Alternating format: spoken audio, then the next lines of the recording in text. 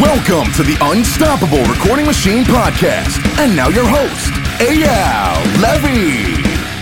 Welcome to the URM Podcast. Thank you so much for being here. It's crazy to think that we're now on our 5th year, but it's true. And it's only because of you, the listeners. And if you'd like to see us stick around for another 5 years, there are a few simple things that you can do that would really help us out. And I would be endlessly appreciative. Number 1, share our episodes with your friends. If you get something out of these episodes, I'm sure they will too. So please share us with your friends. Number 2, post our episodes on your Facebook and Instagram and tag me and our guests too. My Instagram is at Eyal Levi URM Audio. And let me just let you know that we love seeing ourselves tagged in these posts. Who knows, we might even respond. And number 3, leave us reviews and 5 stars, please, anywhere you can. We especially love iTunes reviews. Once again, I want to thank you all for the years and years of loyalty. I just want you to know that we will never, ever charge you for this podcast, and I will always work as hard as possible to improve the episodes in every single way possible. All I ask in return is a share, post, and a tag. Now let's get on with it. Hello, everybody. My guest today is Jay Maas, who you've heard on this podcast before. He's a musician, producer, mixer, mastering engineer, songwriter, and computer scientist. He opened his studio in the early 2000s, as well as started the well-known melodic hardcore outfit Defeater. He's worked with a bunch of bands like State Champs, Bane, Counterparts, Title Fight, but he also is creating some sick software that we're going to talk about, and I love this dude's entrepreneurial spirit. He's always inspiring to talk to. I relate to this man. I'm going to shut up. I introduce you, Jay Maas. Jay Maas, welcome back. Thanks so much. It's as if we haven't been talking for the past 10 minutes. This feels much like as if 10 minutes did not just pass. Yeah, isn't it weird when you start an interview or a podcast and you've been shooting the shit with somebody and then you start the podcast and it's like you have to pretend like you haven't been talking? Yeah, it goes against my entire brand. It feels exceptionally disingenuous. I still haven't figured out how to bridge that gap. What, like almost 300 episodes deep? It still makes me feel a little bit weird to do that. I don't know how to get over it other than maybe just start recording the moment we start talking, but then the audience is going to hear all the technical talk. Right, which I don't think they care about. They want to hear a count off every single time. Yeah, exactly. Wow, nice clap, guys. They'll make fun of us because the claps are always out of time. Right, and we're audio engineers. Yeah, man, it gets really bad with the musicians too, and they get insecure about it. It's kind of funny, actually. I love that. Yeah, it's not their fault. It's just Skype delay. But, you know, they're used to knowing how to count, so they value themselves on that. Yeah, not all of them. Some of them are not used to. True. They think they know how to count. That makes me think of, like, back in the day when I was first starting to record. Tell me if this sounds familiar to you. I would try to get drummers to record to a click. Like, back in the early 2000s, this is also when I was trying to find a drummer for my band, and I wanted my band to play to a click. And it was like, they were treating it like it was, you know, COVID-19 or something. Sure. Like, they were afraid of the fucking click, and there was tons of resistance, like serious resistance. Now, I feel like finding a drummer who can't play to a click, that's the anomaly. I agree. Yeah, there's been a shift. I started recording in literally January 2004, and click was almost like a bad word to a lot of bands, a lot of drummers, right? It was like basically saying like, hey, you can't do your job. And they didn't perceive it like, no, your job is to be in time. And then also like the click is your friend. Now it's like totally the other way. Like if a drummer comes in and is scared of the click, it's very rare. And it's almost like they're ashamed to even tell me like, hey man, like I haven't recorded the click very much. That's probably something you're gonna wanna do. So you're gonna really have to help me here, which of course, no problem. But the shift is totally like from 04 to 2020. It's like a total shift. It's a 180. Yeah, it's definitely. An absolute 180. Yeah, it was like a mark of shame if you played to a click, which is interesting. I think that a lot of people used to think that if you played to a click, it took away your feel. But the best drummers always said that it helps your feel because you can figure out exactly where to push or pull it. I mean, we already know all this stuff, but it's just kind of interesting, especially in technical styles of music. Like, I come from the metal world. Yep. That's always been technical music.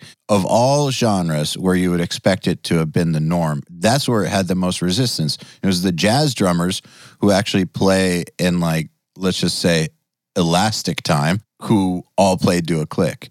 Yeah, I mean, I'll catch a lot of shit for this, but I think a good drummer can really embrace, and often does really embrace, having the click, because it's fun when you've got your metronome going, and like you said, a good drummer will push and pull off the click in creative ways. And it's just a little helpful thing where it's like, yeah, I am going to speed up, the first eighth note triplets of this fill so that I can drag out the back half of the fill to create that, like, sort of, speaking of the word elastic, like elastic moment of tension that leads to a stronger downbeat. Like, that's what a good drummer knows how to do, and they execute it well. And of course, it's nice to know, like, boom, nailed it, like right on the one, because everybody else is going to be counting on that downbeat. You get that play, you get that interaction, in the end of your fourth measure, and then that creates tension of its own. I was about to say that. Yeah, when that tension all lands on the downbeat, it just feels like, oh, damn, I thought you were going off the rails, but you pulled it off. Yeah. Yeah, someone told me that it's called, like, hanging the note. Exactly. Or, like, coming in on a downbeat, like, slightly behind the beat after a pause, stuff like that. That's feel, that elusive thing that everybody talks about, feel, in my opinion, that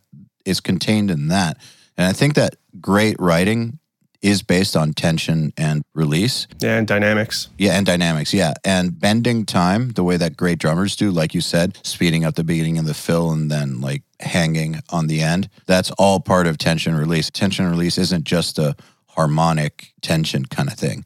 It's also in the rhythm. Yeah, I agree. And I think to some degree, newer, like, engineers or people coming into the field who maybe came up with programming drums first and then not having as much experience putting live drums in. I get this a little bit where people think of drums as like dots on a grid, and, like, not coming from that world, like, that's still a weird, and in my opinion, like, not ideal way to think of those things, because, like, yes, it's a drum, but no, it does not only contain, like, 6 levels of multi-samples. Like, it's an infinitely variable instrument, just like every other piece of your kit is an infinitely variable instrument. So it's not like, what does that cymbal sound like when it's hit? It's like, well, are you using the tip? Are you using the bow? Like, what's your angle like? Like, did you already hit it? Yeah, right, exactly. Is it in motion or is it still? Any good musician knows how to finesse their instrument, if they're masterful in their craft, in a way that really brings out the best and brings out lots of different sounds and dynamics, and can play with the push and pull of the click creatively. And that's what makes something that maybe comes from my world a little bit, in my opinion, like, kind of like cooler and more like raw and punk, because all of those non-linearities, to use a very audio term, is what makes it exciting for me. It doesn't feel so staccato. Absolutely. So, by the way, I think that drum software has come a long way. Me too. So this is not me talking shit at all, because I think that where it is now compared to where it was even 5 years ago or 10 years ago. Oh, it's crazy. Yeah. Like, you can do great stuff with it, obviously, and there's tons of great options. And so this is not a negative statement, but I think that cymbals are still hard, and I think it's because of that infinitely variable situation. Cymbals are even more variable than a drum itself, and I think that our computers are just not up to the task of calculating all the variations needed. Like, how long would it take to actually sample cymbals properly in order to get enough variations in there to be able to give the computer or the software something that it could then spit out sounding realistic? Like, it kind of can with shells. Like, you can get ghost notes sounding really great if you understand what you're doing. Cymbals, it's starting to get to the point where sometimes you can't tell, but still, I think the computers aren't there yet. Like, the processing power's not there yet. It will be, though. Also, we just need more time. Like, you need to spend like a month sampling one ride. I know. I mean, as someone who has made drum sample libraries. Yeah, and yours is good. Thanks, man. I appreciate that. I mean, doing the hi-hats, that's like a whole day. The amount of time, the different sticking articulations, the amount of resonance, and you're right, something like a ride cymbal, if you bring in like a big 24-inch sweet ride, right, the thing resonates forever. And, are you going to catch all of it? Like, you have to think about things, you're right, with where computers are. It's like, well, now you've got data sizes, and how much RAM does the usual computer have, and how many other virtual instruments are they going to be using? So if, like, you let your rides, resonate in perpetuity at the highest sample rates, it's like, well, shit, there's a bunch of memory right there. And when do you get to a point of diminishing returns on starting to taper the back end of that ride off when it's like basically silent, or is it like when it's totally silent? Actually silent. Yeah. And there's a lot of time that passes between when a ride cymbal is hit and when it actually reaches down to the noise floor of the room. Man, I know that even when I would do sample sessions for an album, just to be able to replace bad hits, if we were gonna do cymbals too, that would take something that could be done in like an hour and turn it into 6 hours. Oh, easily. A lot of like the mid-2000 metal producers, I won't name names, whatever, but I just like, I'm aware of people, where they just trigger all their shells, but they have all real ride cymbals will do them in like 2 goes, basically. So there's no shell bleed in the quote unquote like cymbal mics. And then they'll have like, for especially like more aggressive genres, like probably more your world, like metal type stuff, it wasn't uncommon to have just like a lot of drum samples and some real cymbals, because especially at the time, like cymbals just weren't convincing. That was a common thing. Also, that was something, it's kind of funny. That's something that my then assistant, a dude named John Douglas, shout out to him. He's incredible. This is how we would overcome getting programmed drums to mix. We would set up a drum set and mic up the cymbals, and he would play the cymbals over the programming. And it was a lot quicker than having to set up the whole thing and then try to be drummers. Like, he was good enough, and even I did it sometimes. Like, we're good enough to play cymbals well. And when you did that on top of the programmed drums, like, it yielded an acceptable result. Now, that's for like kind of salvage operation situations, but I've definitely been in like real scenarios where it's kind of about choosing your priorities, because when you have so much audio information going so fast, it's like an onslaught of just transients nonstop. Like, I remember I counted 1,800 kick drum hits on a Black Dahlia song I edited drums on once. That's just one song that was like 3 minutes long. So you got to think about how much shit is flying at you. You need the precision that those types of techniques allow you. And now, actually, Black Dahlia's drummers, both Shannon and the newer guy, would never allow that to be done. So it's kind of a bad example. They've always been about actually playing everything. But sometimes, man, it's just a production decision, not based on anybody not being good enough. It's just you need that precision, or else stuff's going to get in the way. People have a lot of opinions, and they like to draw lines about like what is okay, what is acceptable. It really all comes down to preference, because I don't know, like it used to only be acceptable to record to tape, and then like digital recording came out and everyone shit all over it. Now no one records on tape, and you're just like, I accept that. And it's the same thing. It's like, where does production end and performance, and how do those things like interplay?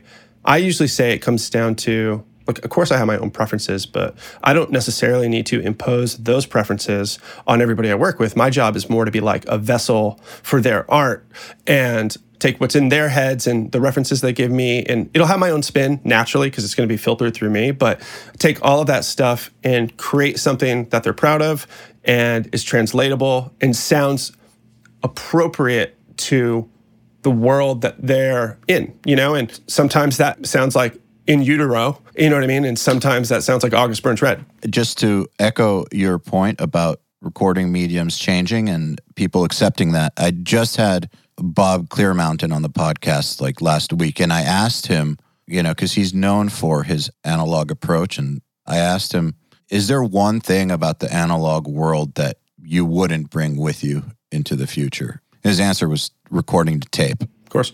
He went on and on about it, which I thought it was interesting because there was a time period where everybody, including people who didn't know what the fuck they were talking about, all the way to people who did, would say tape is better, digital sucks, tape is better, digital sucks. Right. Now you've got like the king himself being like, tape sucked, digital's better. Well, yeah. People thought tape was magic. It's insane. Like, they thought like, oh, bro, to tape sounds awesome. I'm like, you have no fucking idea. And like, you could just tell somebody if something sounded like I don't know, like it sounded like a relatively natural recording. It could have been recorded in Pro Tools 1.0, but it was just like not overly EQ'd. It was just sort of microphones going in and being spit back out, on some sort of stereo bus. They would be like, oh, sounds great. Like, yeah, I did this to tape. And they'd be like, I can tell. They don't know.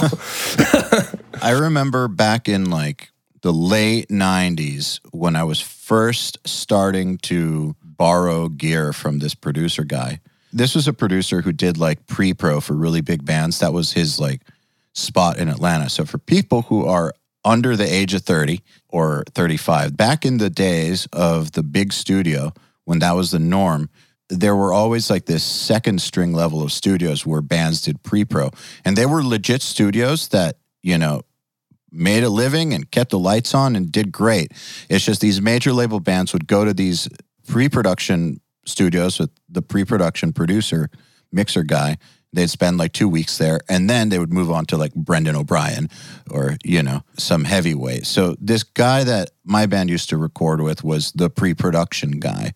And so he was telling me about doing pre-production with Motley Crue once, and Tommy Lee had just bought a computer or something, or a Nikki Sixx, and they were all excited about writing in a computer, and he bitched them out and was like, stop fucking with all those toys. That's not how real musicians work, blah, blah, blah. Obviously, he lost the project. I think it's hilarious. In fact, they were completely ahead of their time doing that in the late 90s, buying their own computers and writing in their bedrooms and stuff. Totally, man. Obviously, our community here of audio engineers is a pretty opinionated sort. And overly. Yeah, to say the least. But, it is funny how people just tend to romanticize everything from sort of their glory years. So I very much try not to do that. Like my favorite band, and I say it in every fucking thing I do, is Fugazi. They're not an active band. They were just like DC, jangly, weird, out of tune punk from, like late 80s, early 90s mostly. But that doesn't mean like my assistants bring me stuff like really modern punk and stuff. It sounds totally different, but I know that that's their Fugazi, and that's okay. And if someone came in and was like, hey, like we're going after this, you don't say like, nah, get out. Doesn't sound like Fugazi. You got to go. Like, it's like, you're crazy. No, it's like the tools change, but we've proven now that you can make art, great fucking art, with almost any kind of tools. Like I've made demos that people liked on a 4-track when I was 15 years old, right? And it was about the performances that went in and stuff. And there's still a culture of people that would probably like the way that those recordings sounded. They're out there. They probably have like crusty dogs with bandanas around their neck attending festivals, but they're out there and they like that. And I think it's important to make like the tools and the techniques, like master the stuff you like, of course, but like there's definitely not one way, because there's people like bands that sound a million different ways, like there's this new like thing coming back where things kind of sound like lo-fi hi-fi, like in like the indie and sort of punk world, where it's like it sort of sounds intentionally gritty and like intentionally like air quotes bad, but it has a more 2020, it's got like a sheen to it. And low end. Yeah, it has low end is a big part of it, because those old ones just didn't. And like that's cool again. And things become like real reciprocal in that way. And I like that. Like being like a veteran engineer now, like I've seen a couple waves and I've started to see things like return. First of all, it just makes me feel old. But also like seeing things like come back and I'm like, yeah, I know how to do that. I haven't done it in a minute, but sick, let's go, The thing I'm happy that's coming back is, I would say, real recordings in a way, but not real in the way that it used to be. I actually made a post about that on Instagram today. It's a good one. It's the Drake meme, if anyone wants to look. But real in that, in the late 2000s, around 2010 in heavy music, the sound was a completely fake sound. Like it didn't sound like bands. It sounded like, it was like electronic music almost. Huge. Sounded great on car stereos, like if you were testing your subs, but you couldn't close your eyes and imagine a band. In some ways, I think that the bar was starting to go down. And I think that now people have learned the lessons from that time period, good and bad. So the low end is still there. The volume, in a good way, is still there. Maybe it's not as bad as it used to be, but it's still loud, but good loud. The clarity is still there. However, people have brought vibe back in. So you're getting all the stuff from that era that was good, but much less of the BS part of it, of like completely fake sounding drums, unrealistic sounding bands, like all that. I feel like that stuff, at least in my world, doesn't seem to be what's moving the needle anymore. What's moving the needle now are bands that they do sound modern, but they sound like actual bands and like actual music. Dude, I couldn't agree more. Yeah, it's awesome. It brings joy to my heart. That's my preference, of course. And I remember those 2010 era, like everything you're talking about, I remember. And I had a hard time emotionally attaching myself to a lot of that stuff because I just, like you said, like I closed my eyes. I didn't hear performances. I heard nice sounds, but I didn't hear the player through it all. And it just didn't, it clearly spoke to, because I've been to those shows and I saw the crowds at the time, and it clearly spoke to a generation, or at least a piece of one, but it wasn't my preference. And I've even had to make records kind of like that, but I agree. And I'm seeing it. We churn records out here almost every day. So we're on the front lines of seeing that shift, and it's really nice. Like if I was to deliver anything resembling one of those like mixes now, I would have a healthy amount of aggressive mix notes sent back to me, because that's just not what people want. Yeah. Even though I haven't been mixing for about 5 years, I've been on the front lines of seeing what people want. And I can tell you that the kinds of mixes that URM students submit now versus 5 years ago, also the kinds of things they want to see us present, are way more in that direction than the fakey fake direction. Obviously, there's still, like I said, some of that is not going away. Like you probably should know how to work with programmed drums. Like even if it's not your preference, they're not going anywhere. Programmed drums are here to stay. Things like that are here to stay. MIDI bass, I'm not saying that bass players are obsolete, but MIDI bass is not going anywhere. There's going to be, if you're mixing projects, there's going to be a handful of projects that come in with MIDI bass, whether it's your preference or not. That's just reality now. I agree. Yeah, it's funny how I think we see that in everything without getting too social, but like even in politics or social issues, the pendulum swings, man. And when it gets enough momentum, like it usually swings all the way. Yes. You know what I mean? And then all the way back. Yeah. But you're right. Like there's usually lessons, good and bad, to be learned from the swingeth of the pendulum. We take with us all the good parts. You know what I mean? We'll swing the other way, and there'll be new bad parts over there, and hopefully we'll leave those there, and we'll take some of the good ones, and we'll just kind of keep popping back and forth. So what's going to be the bad swing now? Is it going to get too raw and shitty? And people are going to be like, I need polish again. I think we're just going to have like a plethora of people not knowing how to balance and control upper mid-range, just like... Well, we've already got that. Yeah. I guess in a different way. But like, when we were doing the 2010 thing, it was like all the sounds themselves were good. So they like combined really easily. When you're working with like more chaotic, more distorted, maybe more real, more harmonically like infused sounds, like, well, those are cool, but they're harder to balance. So you got to put on your like pro mixing hat, and know what you're doing. I don't know, more is the word, but differently for sure. More intricately. I would say, yeah. Yeah, for sure. All right, so speaking of work, obviously we're in some crazy times right now. Just for anybody listening long into the future, it's May 14th, 2020. So we're kind of, I would say, in the first third of the COVID-19 crisis. Probably. Still going to get weirder from here, I think. That's my prediction. Hopefully I'm wrong. I think it's just starting. So obviously people are having to rely on 100% remote work model. How has that affected your business, and what are some ways that you found to successfully adapt to the quote unquote new normal, even though I don't think we have hit the new normal yet? Yeah, I agree with you. Well, fortunate in the sense that I've been doing remote mixing work for over 10 years now. And that side of the studio has really like built itself up a lot. And that's not surprising, because thanks to people like yourself who educate people, they can now make better recordings, and they don't have to necessarily go to a studio to do that. But they a lot of times still might want help with mixing or mastering or whatever it is. So we get a ton of that. And so for me, I always say like what I've learned about the COVID-19 situation is that I might have actually just been a hermit and not known it, because I knew it. Yeah, my day-to-day hasn't been as drastically different And I'm lucky. I've been working in this industry a long time. We've got a nice studio. We've got, enough land here so that I can go outside and stuff. Where it gets weird for me, slightly off topic, is like when I go to like Target and I'm like, oh, right. Like things are weird.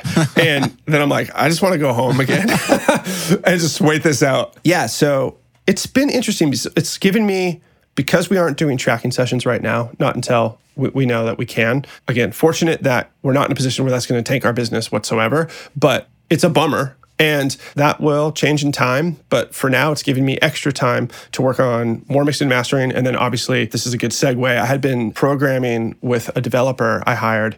We've been programming an AI that does mastering that we've been working really hard on. So I've had now pretty much, we were already building and then we're stuck at home. And so now it's like, 14-hour coding days, testing. And because I don't have to be down tracking, for 8 hours or whatever, somebody playing guitar, that gives me 8 more hours to write code. You know what? I want to get to that in 1 second. You just said something real quick that I want to key in on because I haven't thought about this before. You said that now that people are able to track themselves better, it kind of changes the game for mixers. I kind of didn't think about that before, but you're right. If you know how to mix and you have some momentum with it already, could make you that much more valuable in a time period like this, because mixing is like the hardest thing, I think. That's the top of the mountain as far as I'm concerned in terms of skills. And so even if you get good at tracking yourself, which I guess a lot of people are starting to, most people still need help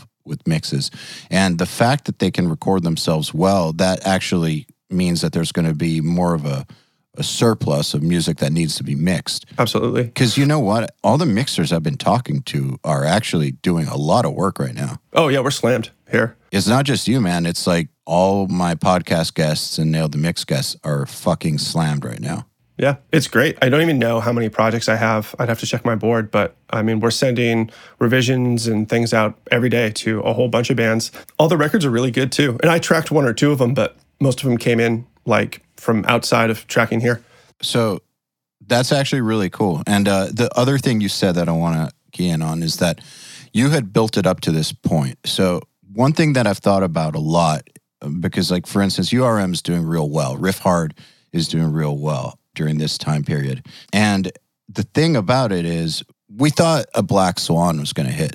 2 years ago, we had meetings about this and we're like, it's been too good for too long. A Black Swan is coming. You're familiar with that term? I think I infer what it means. That something's going to fuck you up, but you don't know what. It's going to be the thing you didn't think of. I mean, yeah, the Black Swan's here, basically. It fucked the whole world up, but we started gearing ourselves up for it a long time ago and just making the business, I guess, operate in a way that it could thrive in a time like this. And it paid off. And what I'm getting at is I see a lot of people right now suddenly scrambling to do something new to try to make that work. And I guess if you have nothing going on, you have to.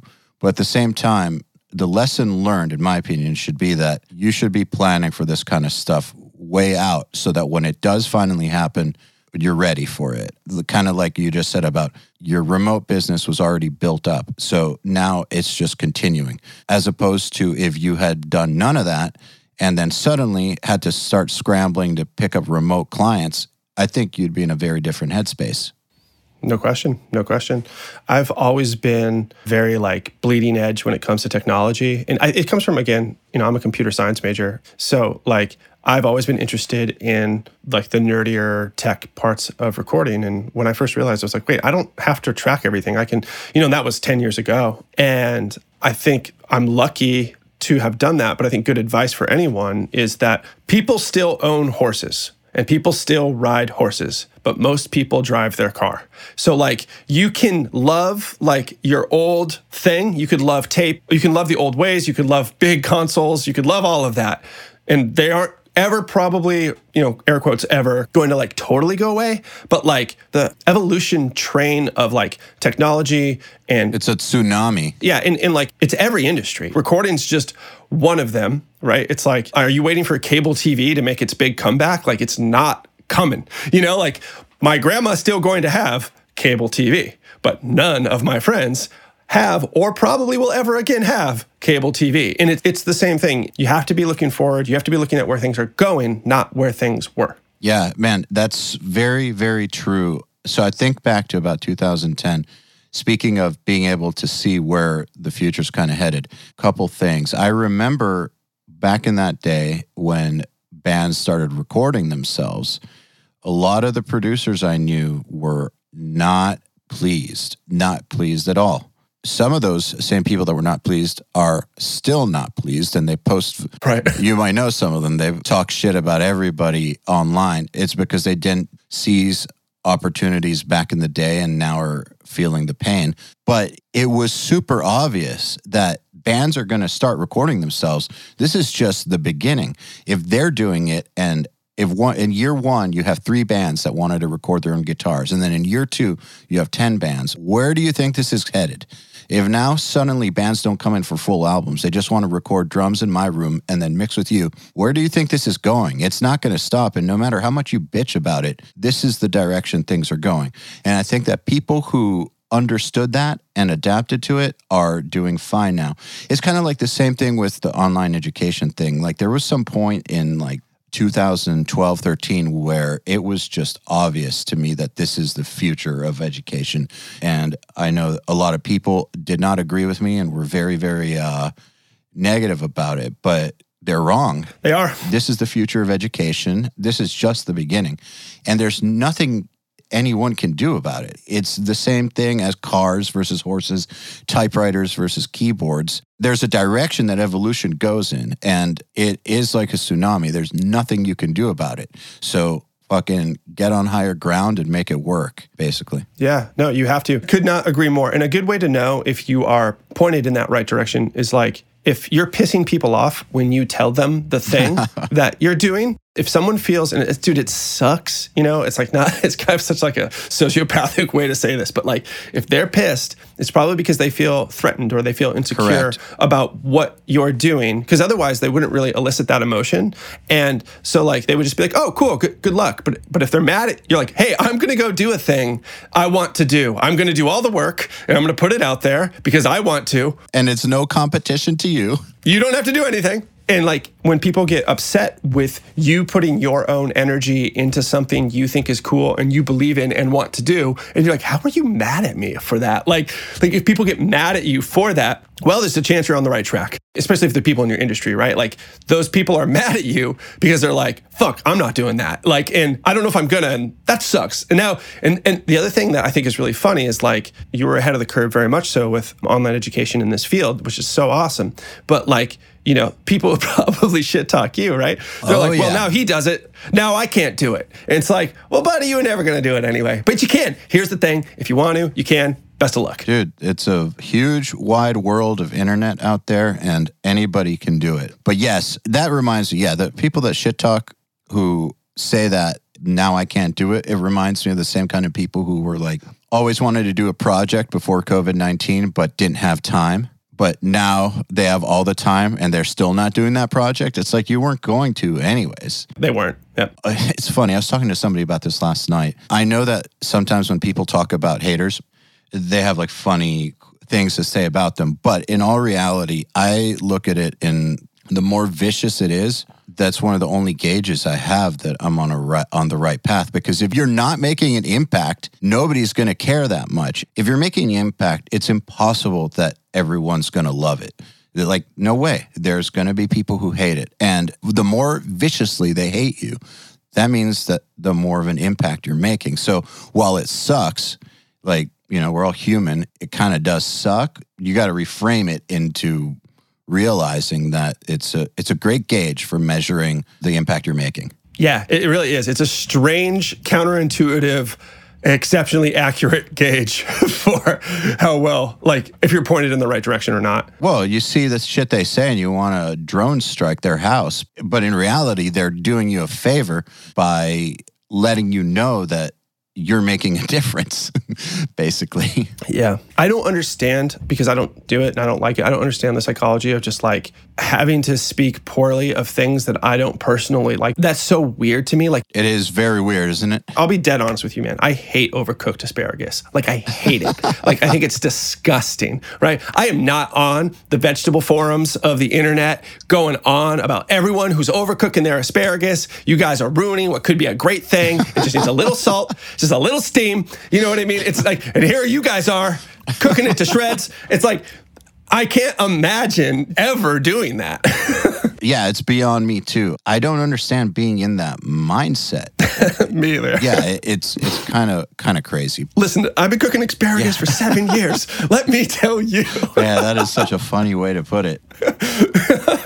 The thing is, too, that's kind of what it comes off like to everybody. Yeah, of course. Very, very few people look at people who spread mega negativity online seriously. You know, there's some YouTube channels, for instance, that their whole shtick is talking shit. Only a very, very tiny amount of, I would say, unfortunately minded people take it seriously. Everybody else just watches because it's kind of funny to watch someone shit talk or something, or to actually shit talk the shit talker.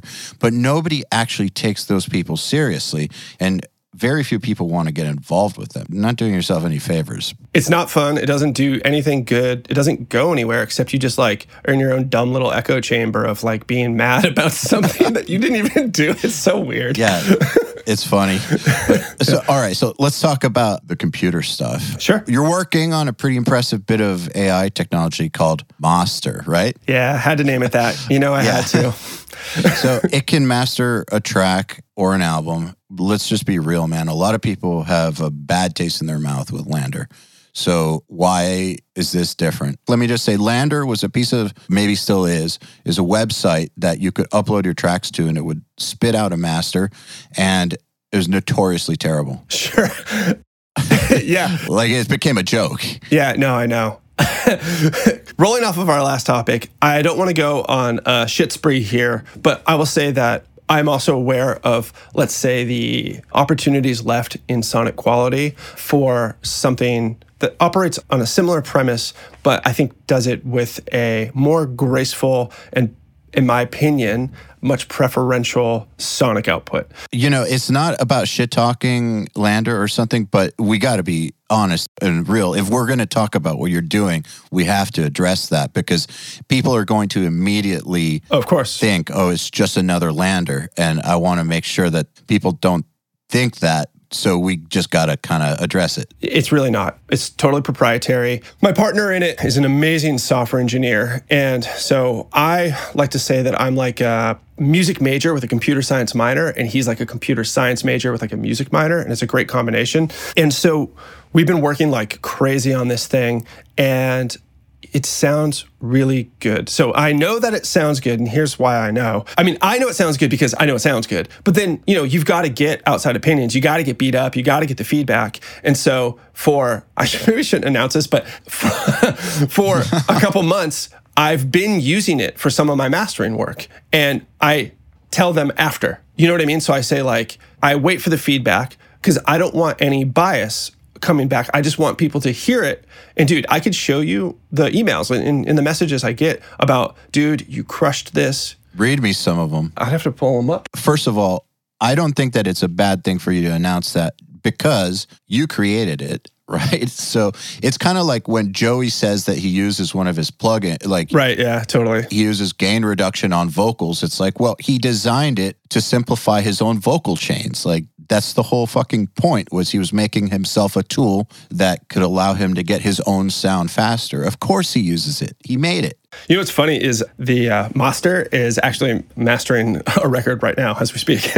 Oh, nice. Yeah. So here's some messages. He must have just opened the file. Damn, this sounds so good already. Whoa, damn, dude, thank you so much. Everyone is freaking out about how good these sound. You really made these perfect. Let's see. And it says, and then... Go fuck yourself now. Yeah, no, it says, yeah, it was just like, yeah, honestly, these sound so incredibly good. I'll be recommending you forever. I mean, that's pretty glowing. Yeah. That's a real client, totally, who I was, of course, overseeing. I didn't change anything. So you didn't pay for that email?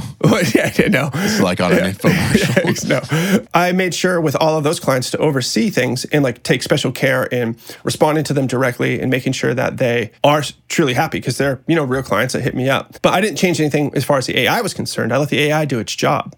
And then I sent them the output of the AI basically as a control, like a test to see like, am I drinking my own Kool-Aid too much here, or is this thing really good? And turns out other people like my Kool-Aid. That's what matters. Right. Yeah. Exactly. Yeah. So we're super excited. Now we're just like, we're in the stages where, like I said, it's mastering a record as we speak. And we are doing crazy stuff, virtual machine scaling, and also prepping for the early onboarding of like, I've got, I think 350 people already lined up for pre-registered. And so we're going to start filtering those people in very soon, and we are making GUI and adjustments and stuff like that to add all the creature comforts to make it like a really pleasant experience. The core ability of it totally in place now, and now it's like making it just like nice and pleasant. Yeah, and I can tell you from developing stuff that lives on the web and having people sign up that there's always going to be things that you just didn't think of. Yeah, of course. Yeah, you can't possibly think of everything. This is actually the reason for why people urge creators to just get a minimum viable product out, is because you can sit there and try and think of every single thing. There's gonna be shit that happens that people don't like, or something you didn't even think was a big deal that people love. And there's no way to know until you get feedback. And dude, like going through a development process and starting to onboard, artists and clients, it's like, I treat it the same way that I would treat, doing a record for someone, which is like, I know how to master records, dude. Like I'm not making this for me, really. I'm making this to empower everybody and give them a great tool. So what do I care about? Well, man, I care about what they think. I care about what they want. I want to implement the features that are requested. Like I want to make sure that everyone has an awesome experience. Of course, that's going to benefit me and my team, but also it's going to super benefit them. And I think they'll feel like responded to and like a part of the community and psyched, at least at first, where we're going to like, we're a new thing. But I mean, obviously, I think it's the best. You ready for the hate? Oh, fuck yeah, I don't care. I already got it. Dude, I posted a video with some examples being like, hey, we're taking early access registrants. Here's a video showing before and after. And some people are like, oh my God, I need this. Dude, I got so many messages. That sounds crazy. Dude, can I get in? Can I get in? I was like, yep, well, put you on the list. They'll see. But then, yeah, I got a guy from France, and he's just like, I hate this bullshit. He's like, I'm going to do a terrible French accent right now. But like, he's like, I put this into FabFilter Pro Q. And this is, by the way, I assume what he sounds like. Was the accent in the text? Yeah, I could just read. That's how I read it. I was just like, he's like, I put up a limiter and phase flip. And I was like, you were lying. Like, it did not phase cancel. It didn't. Trust me, it didn't. He's like, all you did was make it louder. And so I wrote, fucking my fault, probably. I wrote a nice message back. It's like, hey, just so you know, I went and I looked at that particular file. I was like, here are actually some of the adjustments it made. Here's why I think like the AI decided to make those. And here's like blah, blah, blah. And if you check for this, if you check for that, completely disproving like the entire thing. Like a fool, I engage in something on Facebook, and he hits me back. He was like, I will not be buying into your bullshit, but I will let everybody else make up their mind. And I was like, well, thank you so much, sir, for letting everyone else use their own brain. Man, how altruistic of him. Wow, what a guy. Yeah, so kind. Yeah. Though I will say, at least you responded nicely. I always do. I will never. You could say anything, and you will never get me to join the like yell and shit talk on the internet club. Like it's not my speed. You know what else I've learned too is one thing that happens with online education is that there's a stigma attached to it that you're scamming people, and it's because there are a lot of scammers in online education. And it didn't start with audio. It started with like internet marketing. And it's kind of like an offshoot of the infomercial shit from the 80s and 90s. Like, look at this mansion. I will show you how to get rich if you buy this book kind of stuff. So that vibe, which is appropriately disliked, people kind of associate that with any online education. And so we've had to fight that because obviously we're not scamming people, but there's always going to be somebody who thinks that. I've noticed that the best way I can approach it is not to be like, it's not a scam, motherfucker, it's real. is to be really, really nice to them and offer them a free month and be like, why don't you come see for yourself? No catch. Like, you can leave free. Just come hang out. And if you still think it's a scam, fine. They end up being fans usually. Usually, yeah. And that's the thing. You treat them with a little bit of care. Like, I love that mentality, honestly, man. And I think, like, it's very easy. I learned this early enough in life. It's very easy to know if someone's full of shit, because when they are confronted in any manner about something that they're insecure about, they lash out and they get really defensive. And it's very easy to ascertain whether or not someone really believes in what... You don't have to believe in what they believe in, of course, but if you can at least figure out if they believe in what they believe in, and by maybe asking them some questions, even if you come in kind of hot. If you come in hot and the person responds to you in a cool and calculated manner, there's a very high chance that that person is just confused why you're so angry, and they're happy to hopefully be like, hey, okay, whoa, you seem pissed about a thing I did. Here's what's going on. Anything else? And if you were to respond like, what? No, like you said, like, fuck you. Like, then of course, right away, you're like, okay, that guy might be full of shit. Doesn't really work out too well that way. So you mentioned a pretty cool effect of the service, Master. Being that mix engineers can send their clients a more quote unquote radio ready version of the song, so that the client doesn't have to get too caught up in an unfinished mix. How does the flow of starting the use of your product to sending the client work? Yeah, so that'll be coming out shortly, phase 2, basically. Phase 1's just sort of done now. But what's going to happen is, so you are a mix engineer, let's say, and it becomes a part of your delivery process. So here at the studio, even if people are here or whatever, we've got a pretty streamlined process where we send mixes out every night on everything that we worked on. We want to remove the middleman of, like, first of all, it's important to know that running your files through this service does make them release ready, period. Right?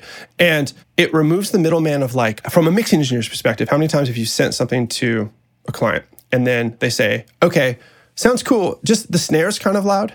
And you're like, yeah, so, and you have to explain this. The reason the snare is kind of loud is because when this gets mastered, transient bass material is going to duck into the average material. And for that reason, I need to add a little bit of supplemental snare, which, trust me, won't be quite as loud at the time. Do you know what I mean? Yes. And it sucks because you have to try to get them to imagine something that you know what it's going to sound like, but they're not in your head. So how are they even going to understand? They're not engineers. So then they're like, okay. And you always feel that little bit of like, I'll take your word for it, but okay, is it possible to hear one? And then that's why people get into doing like, well, let me put a limiter on it.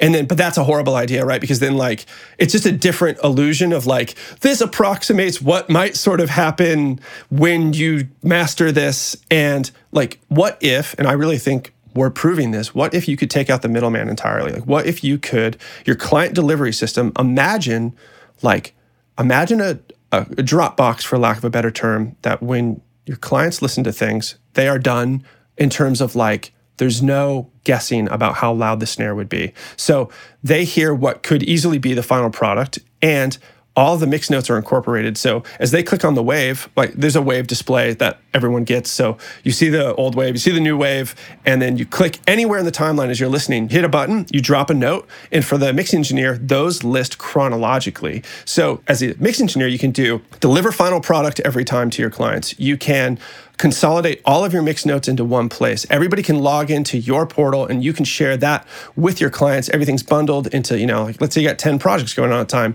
Well, you get to see all 10, but of course, each one of your clients just sees their own project. They can see the old versions. We can make revisions based on like revision history. We can look at the old notes.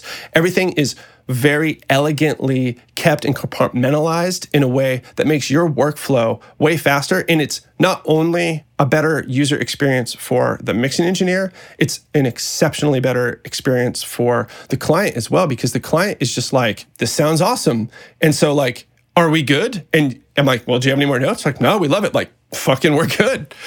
Go for it. When it spits it out, does it spit out multiple different specs? Like, yep, we can do that. iTunes, all that shit. Yep. All of that stuff will be happening. So you'll obviously have like 24-bit, 44 ones. But yeah, like if you need some MP3s made and if you want like, 4 iTunes and all of that loudness stuff, that's going to all be handled internally. It's seriously like wildly efficient and great. It's going to, if the adoption goes well, and I don't see any reason it wouldn't, it should be a really effective tool for everybody to make better stuff faster. One thing with Lander was sometimes it sounded okay on specific genres, like homemade rap or something. Sure, yeah. Sometimes it sounded, and when I say okay, I mean like better than what the dude would have done, maybe. That's the only time it would ever not be terrible. But you put anything rock or metal through it, and it was just a disaster. I mean, I think that nothing it ever put out was like pro level. Yeah, I mean, I agree. Yeah, nothing was ever pro level, but sometimes in those more electronic based genres, you would get something that was like more passable on an amateur level. But anyways, what I'm getting at is how is it gonna do the right shit for black metal versus like Immure versus Defeater? Yeah, so we are considering putting in some coarse controls. Like people have different preferences. So phase one, which is basically done now, sounds just great, basically on everything. But we understand that people are going to have some preferences. We don't want this to turn into a mixing game, but we have totally entertained and probably will implement some very basic like drop down or some elegant GUI more version of if you like things a little bit more dynamic or if you like things, because we don't expect everyone to have necessarily the exact same taste, but we definitely believe in what we're doing. We think it sounds awesome. I would say if anything, like right now, well, it sounds good on everything, man. Like I posted a video you should check out, but they all sound good. And in that video, there's straight up like rock, like very harmonically complex. Man, I should have checked it out. I had a weird little bout of gastritis. Oh, I'm sorry to hear that. Sucked. Yeah. No, I'm fine now. It was just a weird 2 days. It was right when you posted it. I had it ready, but like I wanted to die. Oh, that's so good. And I wanted to die more than I wanted to check it out. I think that's the right move. Yeah. So, but really like, I'll check it out after this. Yeah, cool. Like you have to know what you're doing. Like you have to have the experience. Like that's why you need like the music major, computer science minor with the computer science major and the music minor, because what do I know how to do? Like, well, I know how to make records and I know where harmonic issues are going to occur and I know which ones are going to be more irritating and how they usually pop up and how to program an AI to make these choices and these preferences to look out for exactly that kind of stuff. Where like my partner, who's like an amazing programmer, works for, I can't say who, but he works also for this huge company, like just crushing it. The NSA? Yeah, the NSA, exactly. He's already listened to this podcast, even though it's not out. But yeah, like, so, and he like helps me implement things, more efficiently on the computer science side. So it's a great meeting of the minds. Ultimately it's going to be up to the users, but, we believe really strongly in it. Of course, like any product, man, like any product, there's just going to be people who don't think it's that sweet. And that's okay. And there's going to be some people also who are already great at mastering and just don't want to use it. Totally. And then there'll be people who are solid at mastering, but do want to use it because they're like, it's fucking fast. You know what I mean? And it's great. That would be me. Yeah. Right. And like, I don't know, it's taxis and Uber, it's horses and cars. You know what I mean? It's like you said, there's a lot of space on the internet and there's a lot of space for new products and new ideas and iterations. Like what? Is everybody still on MySpace? No. Right? People move on. They're on Friendster. Yeah, they're on Friendster, bro. I met my wife on Friendster. We're such good friends.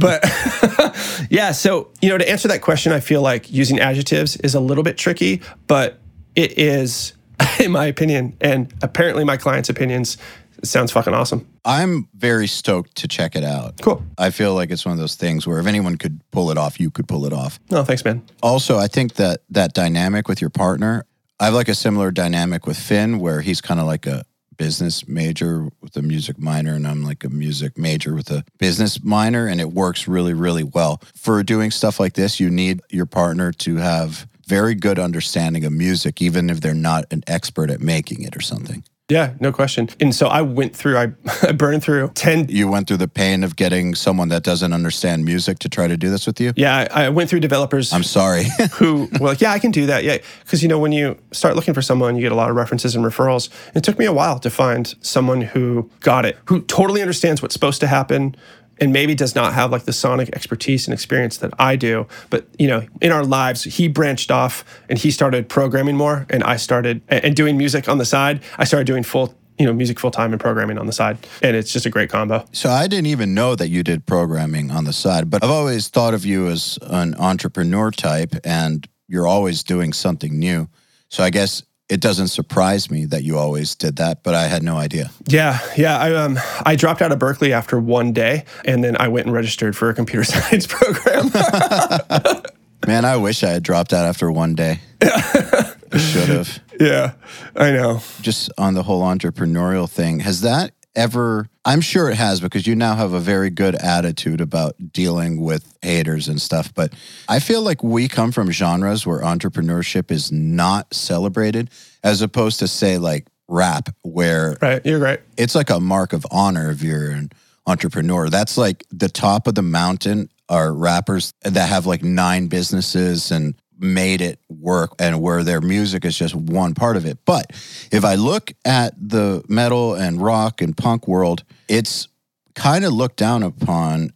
However, I agree. the people I know who are good at it, they're the people I look up to and kind of relate with the most. Like, for instance, like Periphery or something. Yeah, that's a very good call. That's the perfect way to take advantage of being in a band that people like. Yeah, they do such a good job. I love how lighthearted like their like marketing stuff is. And, you know, in my experiences talking with those guys are awesome. I love seeing that. I don't know, man. Like, I think like one of the least punk things you could do is try to like hold someone down. Yes. You know what I mean? Like, if someone's excited about something and they're on one, just let them go. Like, first of all, if they're a real go-getter, entrepreneurial, whatever you want to call it, type, you can't hold them down. No, there is no stopping them. There's no stopping them. And they're going to go. And I think it's cool to celebrate our friends. It's cool to celebrate. Fucking, like, dude, if we didn't have, like, people who were just go-getters, like, we would have no vaccines. We would just still live in mud huts. You know, like, if you, you know, it's like, why all of a sudden in certain genres or certain classifications is it not okay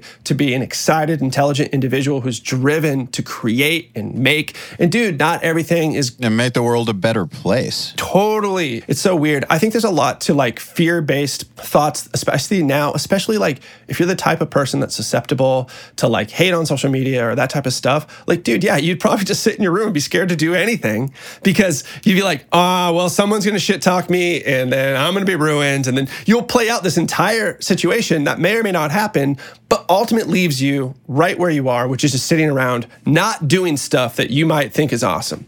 And so, dude, like, anyone can say whatever they want about me. That's fine. Like, the people that know me and love me, like, they celebrate my successes, and I've had failures, dude. Like, you just get back up from the failures. And like you said, the pendulum swung the wrong way. Well, let me take the good stuff there and let's try to swing it on back. Yeah. Is this something that is like your attitude towards this? Is it something that you grew into, or have you always been this way about it? Because it seems very healthy. And I can tell you that I share your attitude. Awesome. But I didn't always. Like, I had a hard time with it for a while. I still did what I was going to do anyways. Like, I never let anything stop me. But the repercussions of it did affect me a lot. Now they don't. Now, that's good. Yeah, I got past it, but I had to get past it. Like, did you have to, or you just pre-wired like this? It's in there, and you could trace back elements of this for as long as I can remember. But I would say, as I've matured and had more experiences and know what it takes to make successful entities now and all the hard work that goes into it. And when you have a couple wins, you know that they're not all going to be wins, and you know that people are just going to say stuff,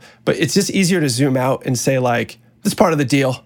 And I don't know, especially like in the internet, man, like, how many times has like someone had something to say about something, but then you see them and they're like, hey man, what's going on? You know, you're just like, right? Yeah. And you're like, not much, dude. How are you? And I just always go high road with it, because I really don't have time for it, don't see any benefit at all in not being stoked for myself, not being stoked for basically anyone who's just like on one and wants to go do something. But I don't just mean in public. I mean, like, in the script that you play in your head. Have you always been like this, or was it a lot harder to deal with at one point in time, like more of a battle? I would say more of a battle, yes. I'm probably I'm just kind of am sort of wired this way, and I can trace that back. But yeah, absolutely.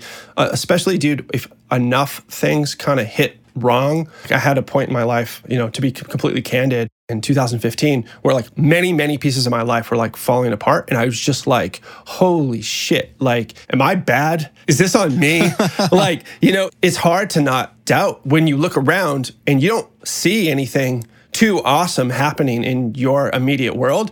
You're like, okay, whoa. But, you know, what are you going to do? Are you going to live there? You're going to wallow? It's like, nah, like I think the thing that I have, and I'm very lucky to have, is like, this place sucks. I don't want to be here. This place sucks. So let's go to not this place. And I don't exactly know where that is, but I do know that this sucks. So let's get up, let's go, you know?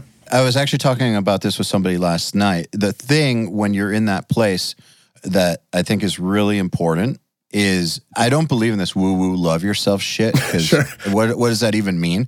But the thing that is kind of crucial is to allow yourself time, because if you know that you're in a place that sucks and you know that there's something better and you know you want to do something that makes some sort of an impact and you have an idea for a better life, but you don't quite know what it looks like, it could take years. It could literally take years. Probably will. It will. So I find that a lot of people don't give themselves the patience to deal with the dark times, and then they never end up coming out on the other side because they think that, you know, this rough patch should last 6 months. And it's like, no, it could last 5 years. Absolutely. It could. Yep. It's interesting you say that. My roughest patch was when a bunch of stuff went wrong at the same time. Totally. Basically, Same. like from personal to business, and nothing cool was going on. Cool stuff had happened in the past, Yep. but it was not happening. Yep. And it's like, am I a fuck up or something? But the thing is that even though a part of me was kind of mentally stuck there, which fucked up my health for a while, part of me didn't allow myself to live there. And it took years, but here we are. So That's awesome to hear. I relate to that so much. And you used a word that I don't love, but use it in a way that I agree with. And that word is should. I'm so sorry. Yes, I'm going to tweet. I'm going to tweet about this right now, and you are fucking canceled. But the word is should, and you know, if anything should be a way, it already would be that way. And so, like, What did I say? you said, like, when you were talking about how people who think that this dark period only should last a certain amount of time. Oh, yeah. You know, and it's like, Well, I'm saying that's erroneous thinking. absolutely. Couldn't agree more. No, and I agree with you. I know that. And like the should mentality is really an entitlement mentality. And entitlements are like the death of success. They're the death of happiness. If you feel entitled to something, I think you're crazy, because like you will get everything you're owed when you make sure you get it. There's no entitlement there. I know a lot of people don't like him, but I was just listening to a Grant Cardone book the other day, and he kept saying this phrase, "Who's got my money? Who's got my money?" And I was like, you know what? He's right. That's how I used to feel when I was producing bands and not getting paid, Sure. and like waiting 6 months to get paid. And I felt powerless to do anything about it. And I started to think about, well, I need to create a life for myself where I know who's got my money and it's me, Yeah, totally. rather than expecting them to change or feeling entitled for the entire system to change because Yep. I don't like how it works. It doesn't work. It doesn't work. You can't do that. You have to create your own world. If you don't like the world you're in, you have to imagine one better and then make it happen. And entitlement, you know, a lot of people use that word nowadays to like make fun of young people. And I think that it's an unfortunate way to use that word because there's something a lot deeper there. Like that word should be studied, and the way that people approach life and use entitlement really should be looked at, and it shouldn't be something that just gets associated with like 60-year-olds yelling at 20-year-olds. Yeah, no, I agree with you. Because eliminating entitlement from your life is kind of one of the musts if you're going to do anything cool. Yep, no question. Because the world doesn't owe you jack shit. Like, the universe is going to do what the universe is going to do. And it will consistently make that clear to you. Yeah. Like, it will consistently let you know, we don't care. And it's like, if anyone out there is a Modern Life is War fan, I certainly am. There's that line, it's like, the world isn't out to get you, it just doesn't care. And it's like, that doesn't have to be a bad thing. It means that it's your playground to do with what you will. And people have different, like, if you want to go work somewhere and you're like, I don't really love the job, don't really hate the job, but you know what I really love doing? Drinking beer on my couch. I fucking love my couch, and I fucking love beer, and I love The Simpsons, and that is what I want to do. Bro, go get it. Seasons 3 through 10 are amazing. I recommend those the most. And like, go do that. And that's awesome. Like, and there's nothing that means, or you should even feel remotely like pushed or like you're supposed to go start companies and build fucking AIs. You don't have to do any of that. You can totally just make yourself happy. But the hardest part is like being confident and honest about what does make you happy and then stopping at nothing to get there. And it could be as easy as I'm completely happy with this job that I don't love, but it gives me all the free time. And some security. And some security. You want to be an entrepreneur? You just kiss all your free time goodbye. As gone now. So you better not value free time because you probably won't succeed if you do in that capacity. But you could succeed in another capacity, which is like, I like chilling. And that's cool. Chill. I'm actually kind of envious of that. No, I feel the same way, honestly. Yeah. I've thought about that a long time. I think they got a better deal. I know. They may not realize it, but I think they got the better deal. Well, yeah, sometimes I'm like, am I the insecure one? I just have to like keep making stuff. I got to keep doing stuff. You know, they're like, bro, chill. Yeah, I'm like, yeah, I guess kind of good point. I do think that there's got to be some element of insecurity to it. I know that if I'm not hunting something like or going for something big where the goal seems crazy or something that a couple of years ago wouldn't have even been possible. If I don't constantly have something like that or like I'm not constantly going for that next thing, I do start to get insecure. Me too. But I think also just reality sense, my whole financial security comes from me doing extreme things like that. So the moment I stop, my financial security goes away. I do believe that if I were to stop pushing, this would all crumble very fast. Like it would be a matter of months and it would be done. Maybe a little longer because it's subscription based, but still point remains though that like without that push is the security. So yeah, I do think there's an insecurity to it and there is some fear to it, but it's not in the way of I need to feel validated by this stuff. Yeah, no, I mean, that's a very realistic way to thinking about that. And I definitely identify with and respect that too. You know, something I gain a lot. I know you're the same way. Yeah, I get so much joy out of like I can look out the window of my studio right now and my kid and my wife just walked by and they're both wearing funny little hats. And it brings me so much joy to have a place and the drive to make sure that like we have a happy life, you know? And a lot of that is kind of the real goal, man. When I see like my kid doing well and stuff like that, like it's just like, right, yes, I'm mastering AI is cool. And yes, my mentoring program is cool. And like, yes, I've been making records forever. And that's all awesome. It serves a purpose in terms of like, I can't help but get after stuff, but I sometimes wonder like, I can't help but get after stuff because there's an overall need. Financial well-being is the modern day hunting. It's survival. It's like, how do you provide for your family and your tribe? It's like, well, better fucking go get it. And you better go get it in the way that you know how. Well, I think also if having a happy life is what you want, which I think is a great thing, if you did have financial security, but you were working that job that, you know, that you didn't kind of love and you were doing the couch thing, if that's not you, then I don't think you would have a happy life. I agree. Because you'd get depressed or anxious or resentful of your situation, and then you'd probably be not such a good husband or dad. No question. To be around, and your life, it might not be terrible. Like it might not be something you see on a reality TV show or an episode of Cops where Sure. There's a domestic abuse call. Sure. But I don't think you would be able to say you had a happy life. Yeah. Again, I'm inclined to agree with you. I think we think the same way on this. And I don't mean to put that on anyone, like, because maybe you could, but I'm with you. Man, I feel like an evangelist. I'm just here to fill my life with joy, you know, but I really am. Like, I really am. I want to make cool stuff and I want to be a positive dude and I want to help my community and I want to take care of my family. It just like seems like real basic, noble shit that I do in an exceptionally nerdy way. Well, what I think is key, though, and you said this earlier, but it's really, really important, is being honest with yourself about what it is you want. And this was tough for me. Like when I played guitar and was in the band and I started to realize that I'm not that into playing guitar anymore, but I've played it for 20 years and have worked really hard at it. And this is what people know me for. But I really kind of don't give a fuck anymore. And like, I'm on stage, we're like doing tours that were not even possible at some point. But like, we did like this one tour with like Fear Factory in Europe, and there's like 2,000 pre-sales in London, and it's just like awesome. And I'm on there thinking of like shopping lists or God, I'm so fucking bored. Like, I just want to go home. You know, like, it's just getting those thoughts, and it's conflicting because on the one hand, you worked all this time to get to this point.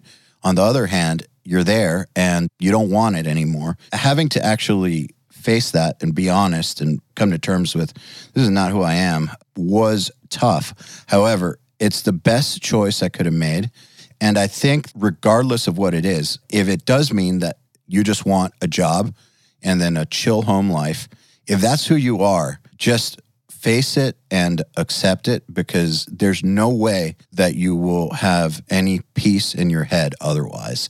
You got to be honest with who you are. That's the most important and probably hardest part. That's the first domino, right? If you can't do that, if you cannot identify that, like, what are you doing? You can't push dominoes over. There's no succession. There's no possible destination. And I had the exact same experience, like I toured, same type of deal.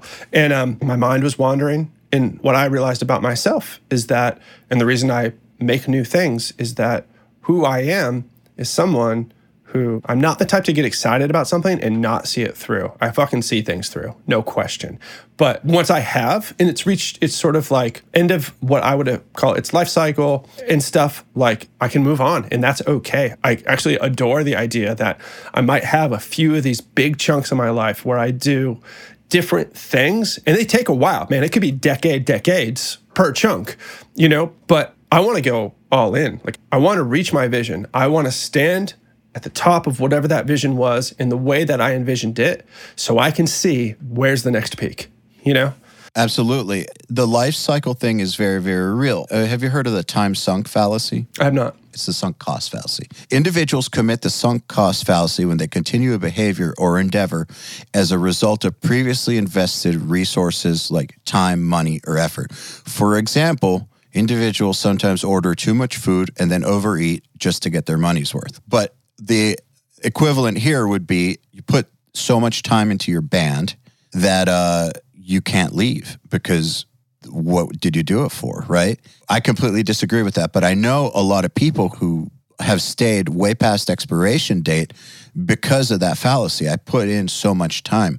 I can't just stop. But you are absolutely right when you say that everything has a life cycle. With that life cycle, there's a death cycle. Knowing when it's time to bail on a project is key.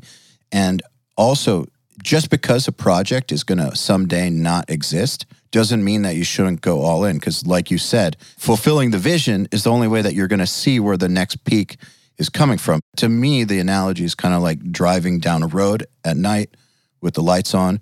You can only see as far as the lights will show you. Yeah, that's a good way to put that. The only way to see further is to keep going. If you stop, you're only going to see as far as you can see at that point in time. Yep, I agree. It could be hard to decide, okay, this is my exit. I got to take this turn. But usually if you're being honest with yourself, if you're on that road, you're in the same car, whatever it is, and it feels like you're making progress, but it's just not as fulfilling. You'll feel antsy in that car. Like, you'll know. You'll be like, nah, it's not doing it. Here's one of the ways I knew. When I was first touring, I was excited by how much damage my body would take. Like, if I was carrying gear and slipped on ice and was bleeding everywhere, I would be like, fuck yeah, battle scars. Like, I got knocked out on stage once. I thought it was the coolest thing. Sure. When we had our accident in the blizzard, fuck yeah. Like, gang beatings at shows, awesome. Like, all that stuff was like, I don't know. It's not cool stuff, but Right. like, it just made me more energized. Like, there was something cool about it all. Even if it was negative stuff, like at the end, that stuff happening was like, I need to get the fuck out of here. This is not worth almost dying over. Oh, totally. I know. And it's just funny how things change. I guess it just goes back to like what you said and what I said too, is like that, like just finding the ability is probably the fucking one of the best skills you can get, is figuring out how to be honest with yourself and identifying where you're at and what you want. You can do that much if you can get that far, which it doesn't sound like it's that far, but it really is. It's hard. It's hard. If you can get that far, it's like to not then just go. You finally are like, this is what's up. To not just be like, get your motor going. It's real. I can't understand that. I honestly think that people who have difficulty getting their motor going have not yet found their thing. Correct. For me, finding the thing is just like straight nitro, man. I'm just like, let's go. Like, I can't not. Two things. First of all, anyone who's having a hard time knowing when to bail, when the right time, they should read a book called The Dip by Seth Godin. It's very simple. It's like 70 pages long. You could read it in one sitting. It helped me tremendously to understand that. And it's a hard thing to understand because you have to ask yourself, am I just being a pussy here? And like, you know, like just not willing to put in the work to see it through a hard time? Or do I really just need to get out? And that's actually a hard thing. It takes a lot of thought. But yeah, I think if like the engine doesn't come on about something you want to do, I kind of feel like you're not thinking big enough, or maybe just not thinking of the right thing. Anytime that I've like had a goal, but kind of fucked around about it, when I went back and analyzed why, it was because I didn't let myself go all the way with it. So the way I do it, man, is I just go nuts with my goals. People would think I'm insane if they heard what they actually are. Like, I won't talk about what they actually are because they will think I'm insane. Sure. They're multiple times bigger than what people think they are. But that's what gets me going, because I have this weird need to make a grand impact. Now, I'm not saying that everybody has to have that, but you have to know what it is that you're after. And you're right. If it doesn't get you charged, it ain't the thing. You need to adjust the targeting. Either the aim is wrong or the size of the target is wrong, one or the other. But one of those for sure. Yeah, no, I agree. Dude, I know I have friends, like I said, to, use that other thing. Like, I have friends who had charged up to watch Gossip Girl again. Hey, good for them. It's a pretty all right show, and you have at it, Yeah, no, I know. And some of us are just, I don't know what it is. I don't know what, I don't know what that difference maker is, but I think everybody does have a target. And that's maybe if you're still listening to this podcast, I think that's a pretty key takeaway of things and what sort of could bring a lot of joy to your life. It's not getting it necessarily. It's all the fucking fun you're going to have going for it. Have you ever had the experience of getting it and being like, cool, for about 5 minutes? Everything that I've ever gotten to. Exactly 5 minutes, right? Yep. And I'm like, okay. Like I said, you get to the peak so you can see the next. Yeah. Have you ever, this is something that's funny to me. People have always told me to celebrate my wins, and I don't get that because, like, I don't feel like celebrating once they happen because, like you, it's like a vantage point. When you get a win, you see what the next one is. And so the one you're on, it, like, doesn't matter anymore. It's like, it's over. You did it. So I keep getting told by people, you got to celebrate them. You got to cherish them. It's like all that stuff. It's like, yeah, I know what you mean, but no. What's there to celebrate? Like, it's in the past. Dude, I can completely agree on probably many, many relatable, like very relatable levels. And it's like, it's not that I'm not proud of it, because I am I'm proud of it. But it's not about not being proud. It's really about, like, I don't know, how long do I got to celebrate for? Because I can see the next peak. I want to go. Yeah. Do you ever celebrate your wins? No, and my wife, like, last night, because... Do you do it for her? Yeah, what's funny is I really do. Yeah. I really do, and she does it for me, and it's so true. And, last night, I was showing her Monster. I was showing her, I'm like, look, babe, fucking, like, this didn't exist. Now it exists. Listen. And she was like, she said some things I'm going to repeat that I did not say about myself and are very hard for me to say, but I'll just say what she said. She said, I watch you work every day, and sometimes it's really annoying because I just want to go to dinner and you keep saying 1 more minute. But she was like, sometimes I forget that I'm around, like, a really prolific, like, important person in your own community, and you should be really proud because you are relentless in your pursuit of success, and that's really cool. And I didn't cry, but fuck me, I was close. And I was like, man, that's a really nice thing to say, and I don't know how to accept that at all. Well, I mean, something I've thought about a lot is if you want a partner that's going to be able to go to dinner every night, you probably don't want a partner that's prolific at anything. Yep. That's something that I think people need to accept about their partners. Like, know who you're with. Sounds like she knows who she's with. She does. Yeah, that's a cool thing. And I'm so lucky, man. Just so lucky that she can see that, and she's selfless enough to be a person like this, and surround yourself with people who are selfless enough to be genuinely happy for success, regardless of if it's your own or if it is someone inside of your circle. Because if you can share in, like, the joy of watching people around you, first of all, it means you're not a sociopath. That's probably good. Oh, yeah, it's just a little. Yeah, and it forms these bonds that just pay fucking dividends when you are genuinely caring for and excited for the successes of people and being just there for when, like, you probably went through it too. Like when everything was falling apart in your life and everything was falling apart in my life, like the people that are still around are the people that love me. Those people that really care about me.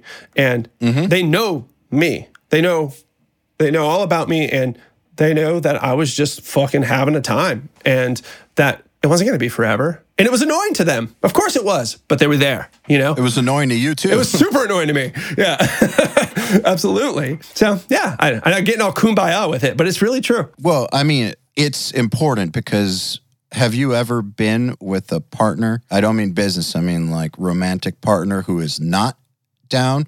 Like they want the benefits of being with somebody successful, prolific, but they don't want the reality of it. Because that has happened to me a few times and it fucking sucks. Yeah, I mean, I came home from a tour and my wife was gone, my dog was gone, all the shit in my house was gone. She was gone. Oh, previous wife? Yeah, previous wife, yeah. Okay. And I got home. I mean, dude, imagine just walking in your house and it was like the fucking show Lost. Like I got on an airplane. I literally went to Australia. You know what I mean? And then just like the show. And like the difference is I come home and that was a long relationship too. I was fucking married, like it was a long relationship and it just was gone. It's just gone. The end. And that is hard as hell because you just walk into everything that you are surrounded with, the room that you're sleeping in, not that there's any shit in it anymore, but the room that you sleep in and the driveway you pull up into and the sound that the stair makes, like when you step on it and all of these things, like you don't realize you have such sensory for. And the fact that when I go to the door now, I don't hear the little claws because my dog is gone. You know what I mean? Like all of this stuff reminds you that of the pain of the fact well, holy shit, like I had and now I have not. And you just got to have the engine. Like, dude, it's going to suck for a while, but you got to just be a goer, a doer, because like I said earlier in this podcast, this place sucks. And I don't want to be here. I don't know what's in any direction necessarily, but I got to start walking because this place sucks. So how do you set your targets? Like, how do you know that? Is it like a light bulb that comes on in your head? Like, say you're in that place that sucks and you start walking and then you walk far enough to start to see like a peak or a potential peak. And that's really the way that you do it is you start by fixing little things, right? And then developing a little momentum. And then eventually that higher part of your brain kicks in. But what I'm getting at is how do you pick your targets? Like, how do you know what to go for? Like I said, is it a light bulb that just comes on or is it an analytical thing? And then how do you know that it's big enough to get you going? I think your headlight metaphor is really good here. Like, you start driving, not a lot of gas in the tank, and but you start moving and you look around and you got to look. You got to want to look. And you have to be able to say, like I said, like, I don't like this, so I can't just be here. So you got to move and then you'll come across, this is a little win, that's a little win. And fucking growing out of a situation like that and success is not linear. You know what I mean? It looks like a stock graph. Like it might be going up in general, but it might be a slow curve and there'll be dips in that curve and those will be discouraging, but they will also suck. So what you'll find, hopefully, is that dip, while lower than where you were last week, is higher than where you were 2 months ago. And maybe only by a slight margin, but it's still higher and that's still progress. And, it's directionally correct. Yeah, directionally correct. And so and after I get a little bit of momentum, like I don't think when I'm in a place like that's like that low that I'm in a good headspace to be like, all right, like let me just take on this thing that's going to require a ton of energy and like change the world and stuff. Like I'll make movements in that direction, but I will have light bulb moments once I build up enough momentum and I'm like, okay, something clicked. When I realized I knew how to make like an AI, because I was just doing things that led me there. My entire life has sort of led me to being the person who could do this. I didn't know I was going to. I had no idea ever until I did. But when it hit, I was like, oh yeah, I could do that. And then you kind of go like, yeah, that'd be fucking awesome. Like, I'm going to do, and then I feel the charge, like, and I'm like, here we go. Yeah. Fucking rocket ship. Yeah, totally. It's interesting, man, when you say I didn't know I was going to do this. I didn't know I was going to do this either. I knew I wanted to do something big, and I still want to do things that are bigger, but I didn't know I was going to do this. And I think that planning too much is also the devil.